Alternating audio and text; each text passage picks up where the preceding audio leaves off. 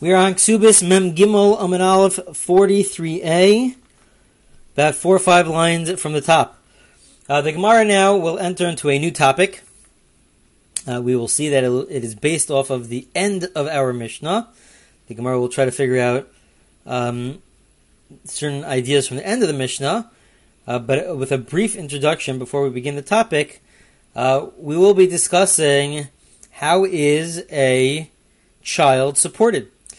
Now, the obvious answer is through the parents, and so by the Torah, a father is responsible to feed his children, and also he has to support his wife, and there is a small difference between under the age of 6 versus above the age of 6. We do say that when the child is under the age of 6, so then there's a higher level of responsibility, and that the Rabbanan, the court, if the father is refusing to feed his children, they're allowed to take away money from him and in order to feed the children. When they're above the age of 6, so then there still is midrabbanan on a rabbinic level. There's a requirement for the father to feed his children, but it is only on a rabbinic level. But it's assumed. The Gemara has a very negative description of somebody who refuses to feed his own children and how terrible it is. But there's a requirement also above the age of 6. They still would, the Chazal, the rabbis and the court would still take away money from the father, assuming that the father is wealthy. If he's wealthy, so then they'll take away money from him if he's refusing to feed his children. If he's not wealthy, so then they are a bit more hesitant to do so. But there is an obligation. There is an obligation to feed your children. Until when? So that's not as simple. But let's assume for now, the way many poskim say, is until they are of age where they could get their own job, where they're able to support themselves. So it might not just be until they're 12 or 13, but it could be until they're able to support themselves, which could be different in every generation and in different societies. So there is an obligation to provide food for your children, and again, above the age of 6, it's only on a rabbinic level. As a result of that, there are two. Not necessarily as a result of that, but there's also in the other direction in terms of things that happen to the children. So then, what does the father receive? So number one is that if they find anything, if there's anything that they find that enters into their possession, so then that's given over to the father. And the reason for this is, the Gemara explains, is because of Eva. It's because of Eva. Basically, we want to make sure that the father really supports his children. And in order to support his children, we want to incentivize him. And so we say that if it happens to be, if they find anything, because you're the one who's supporting them, so then it really belongs to you. Technically, it belongs to you. If you want to let them keep it, so then they could keep it. But technically, it really belongs to the father. So that's really to incentivize him to continue to support his children. There is a separate halacha, there's a separate law that Maisa Yadeha, let's say this child makes some money, however way she makes money, and so if she makes money, so if she's being supported by her father, so then that money is given to her father. Whatever she makes really belongs to her father. This is part of just the general idea, potentially, of what is under the jurisdiction of the father. This is not really reciprocity. This is not because the father is supporting her, but there's a concept of shvach nurela viha, that the father has certain jurisdiction over his children, and so therefore anything that they make in terms of when they work, so then that should be given over to the father. The father has the right to say that they could keep it, but anything that they make would go to her. Now, if they're not being supported by the father, so then they get to keep whatever they make. They're allowed to keep whatever they make. If the father's not supporting them, so then they can keep whatever they make. However, if they make ha'adafa, if they have a surplus above and beyond what they need for their own means, so then that is given over to the father. That's part of this general rule that whatever they make is given to the father. So if they're not being supported by the father, so then they're allowed to work and whatever they make is given to themselves, but the extra is given over to the father. So let's say that could be a case where, let's say it's just a very poor family, and the father doesn't have the ability to support his children, so then they could go work, and they could keep it for themselves in order so that they have food on the table for themselves, but anything which is extra is given back to the father. That's part of the general rule of Shvach Nireh Avia. Okay, now with that introduction, the Gemara, essentially until the next Mishnah, which we'll get to on Mem Gimel Beis 43b, the Gemara will be addressing what happens in a scenario where, let's say, the father passes away, and the law is, this is part of the Ksuba, that if the father passes away, so then the brothers, the Yerusha, the estate of the father is given over to, the first one in line is given over to his sons, specifically to his sons, but the sons have a requirement, this is part of the Ksuba, to support the daughters, to support their sisters, through the estate. They have to support the sisters through the estate. So the question of the Gemara is, okay, now that they have to support through the estate, do they also receive, just like when it comes to a father-daughter relationship where the father is supporting the daughter, it's not because the father is supporting the daughter, but it's true that in such a relationship, the daughter also, anything that she makes in terms of work, from her work, is given over to her father in a typical case, in a classical case where the father is supporting his daughter. So then would the same thing apply when the father passes away? The brothers are now supporting their sister through the estate of the father. So then would they be able to receive anything that she makes from in terms of when she works? Would they receive that compensation? Now it is important to note. We'll see this in the Gemara. I'm not sure about today, but we'll definitely see this in the Gemara moving forward. That when it comes to mitziyasa, when it comes to if she finds anything, so then she for sure could keep it. If it's after the father passes away, that she does not have to give that over to the brothers. She could for sure keep it. Why could she keep it? So some of the commentators explain as follows. The whole question that we're asking is when the father made this agreement that there's this ksuba that when he passes away, the brothers have to support their sister, to support his own daughter, their sister. So then, what did he have in mind? What exactly did he have in mind? What was the intention here? Was the intention to have it work out in the same exact way that it would work out while he is alive, which would mean that just like when he's alive, he receives any profit that she makes, and then so too the brothers should receive the profit? Or is it no, that they have an obligation to support her, but it's not going to be in the same way. It's not going to be in the same way as a father-daughter relationship. Now, that's true when it comes to making a profit, because it's at least it was normal back then, especially since back then people got married younger, they started working at an earlier age, so it was normal for her to make some sort of profit. But when it comes to finding things, so then that's not what he's having in mind. That's not part of the ksuba. It's not so common to just find things and to keep it, and of that which has significant value. So he didn't have that in mind. Whatever she finds is hers. That's hers. That's not what we're talking about. We're talking about something which is common, a common occurrence, and it was a common occurrence back then that they would make some sort of profit at an earlier age.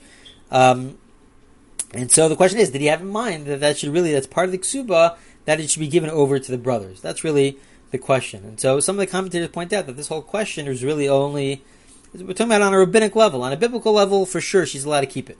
She's allowed to keep it. It doesn't belong to the brothers. We're talking about on a rabbinic level. Do the rabbis say that, well, when he wrote this ksuba, that the brothers have to support their sister, so then did he also have in mind that it should work in the exact same way in terms of his own relationship with his daughters? Should it work in the same way with regards to the brothers and the sisters? That the brothers support, again, they're supporting the sister from the estate of the father. It's not from their own money. But do they also receive any profit, any compensation that she makes from work? So then is that given over to the brothers? That's really the question of the Gemara. Babinei Rabbi Mir of Sheshes. Ravina asks of Sheshes. Ba'asani zonas min ha'achen ma'isei l'mi. B'makom av kaimima hasa ma'isei l'av hachanami ma'isei la'achen odama lo dami la'av hasa mididei mizina hachala mididei mizina. Do we say that the brothers sort of take the place of the father, just like the father received the profit that she made, so too they would receive that after he passes away?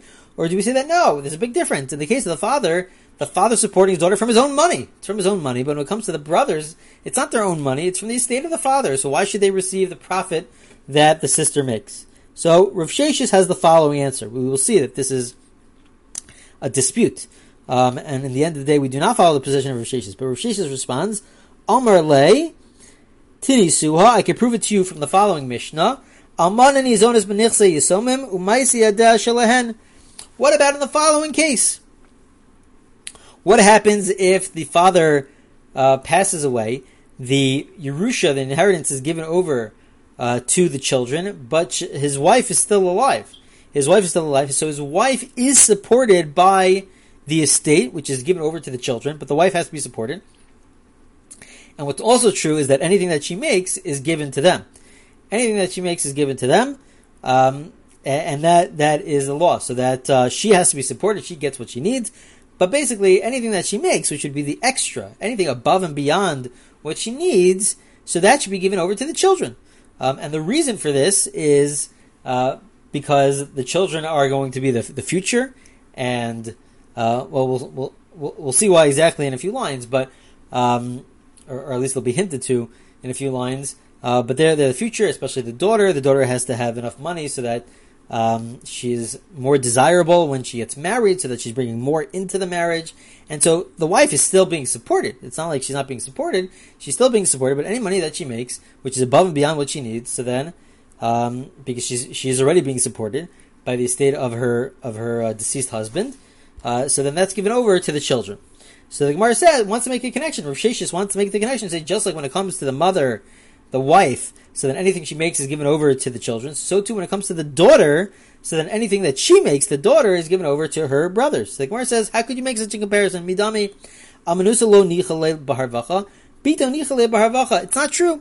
When it comes to the wife, the husband never had in mind that the wife should make more. It's not about making more. She has to be supported, and she has to get what she needs in order to live. But to have more, what's more is for the future. What's more is for the children. When it comes to the daughter shouldn't give over how much she makes, any profit she has, to her brothers. She needs it for herself in order to, so that she could plan for the future, in terms of marriage and for the future, to live in the future. So it should be given over to the daughter. We cannot compare, says the Gemara. Rav Sheshes says we can compare the mother to the daughter.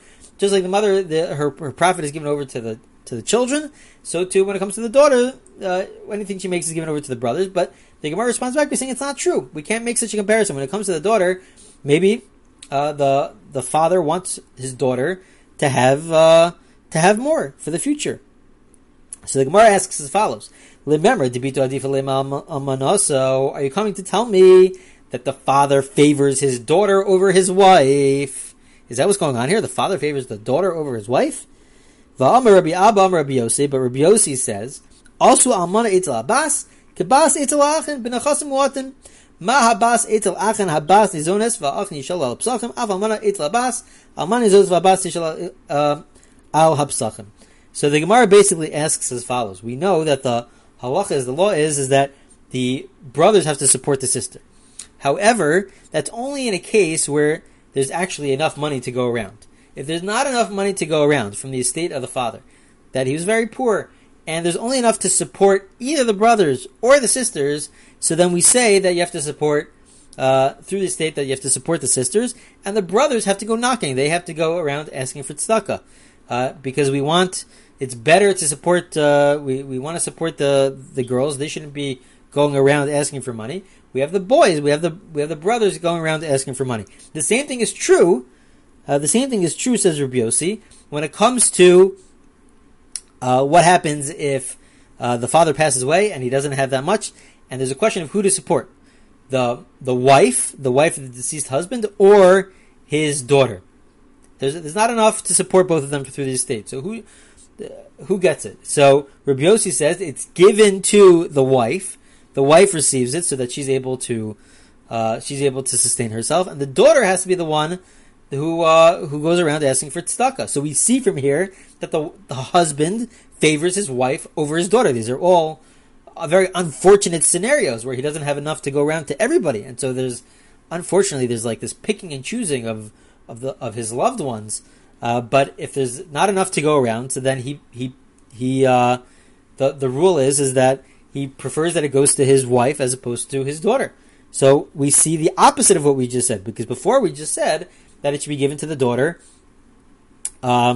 That the deceased husband prefers that his daughter keep however much she makes, but the wife cannot keep whatever she makes from work. So the Gemara answers a very important answer. The Gemara answers no. Li'inin zilusa almanasa adifale. Li'inin harvacha bitu adifale. Essentially, the Gemara answers that it depends on what we're talking about here. There's different considerations for different situations. If it's just about being sustained and having enough just to live, so that he prefers his wife. He does not want his wife. He doesn't want to embarrass his wife, so that his wife has to go around asking for tzedakah. So that in terms of prioritizing, obviously he prefers if both of them are able to have enough money. But if it's in a situation where you can't, it's an unfortunate situation, so then it's better that his wife has the money so that she's able to sustain herself. And then the daughter would have to be the one who goes around asking for tzedakah. However, if we're not talking about just basic needs, but we're talking about extra, anything having to do with extra, so then in that case, the father favors the daughter over the wife because he wants to make sure that his daughter has money for the future, so that his daughter has money to plan for the future, and also so that it's desirable for somebody to marry her. It's important for her to have money entering into a marriage, and so therefore, in terms of anything which is extra, so if she makes money on her own, so then that would not have to be given over. Suggests the Gemara against Rav Sheshes that would not be given over to the brothers, but when it comes to the wife of the deceased husband, so then she's supported by the estate of the father, which is really given over to the sons. They're the ones who inherit it, but she's being supported by the estate of the father.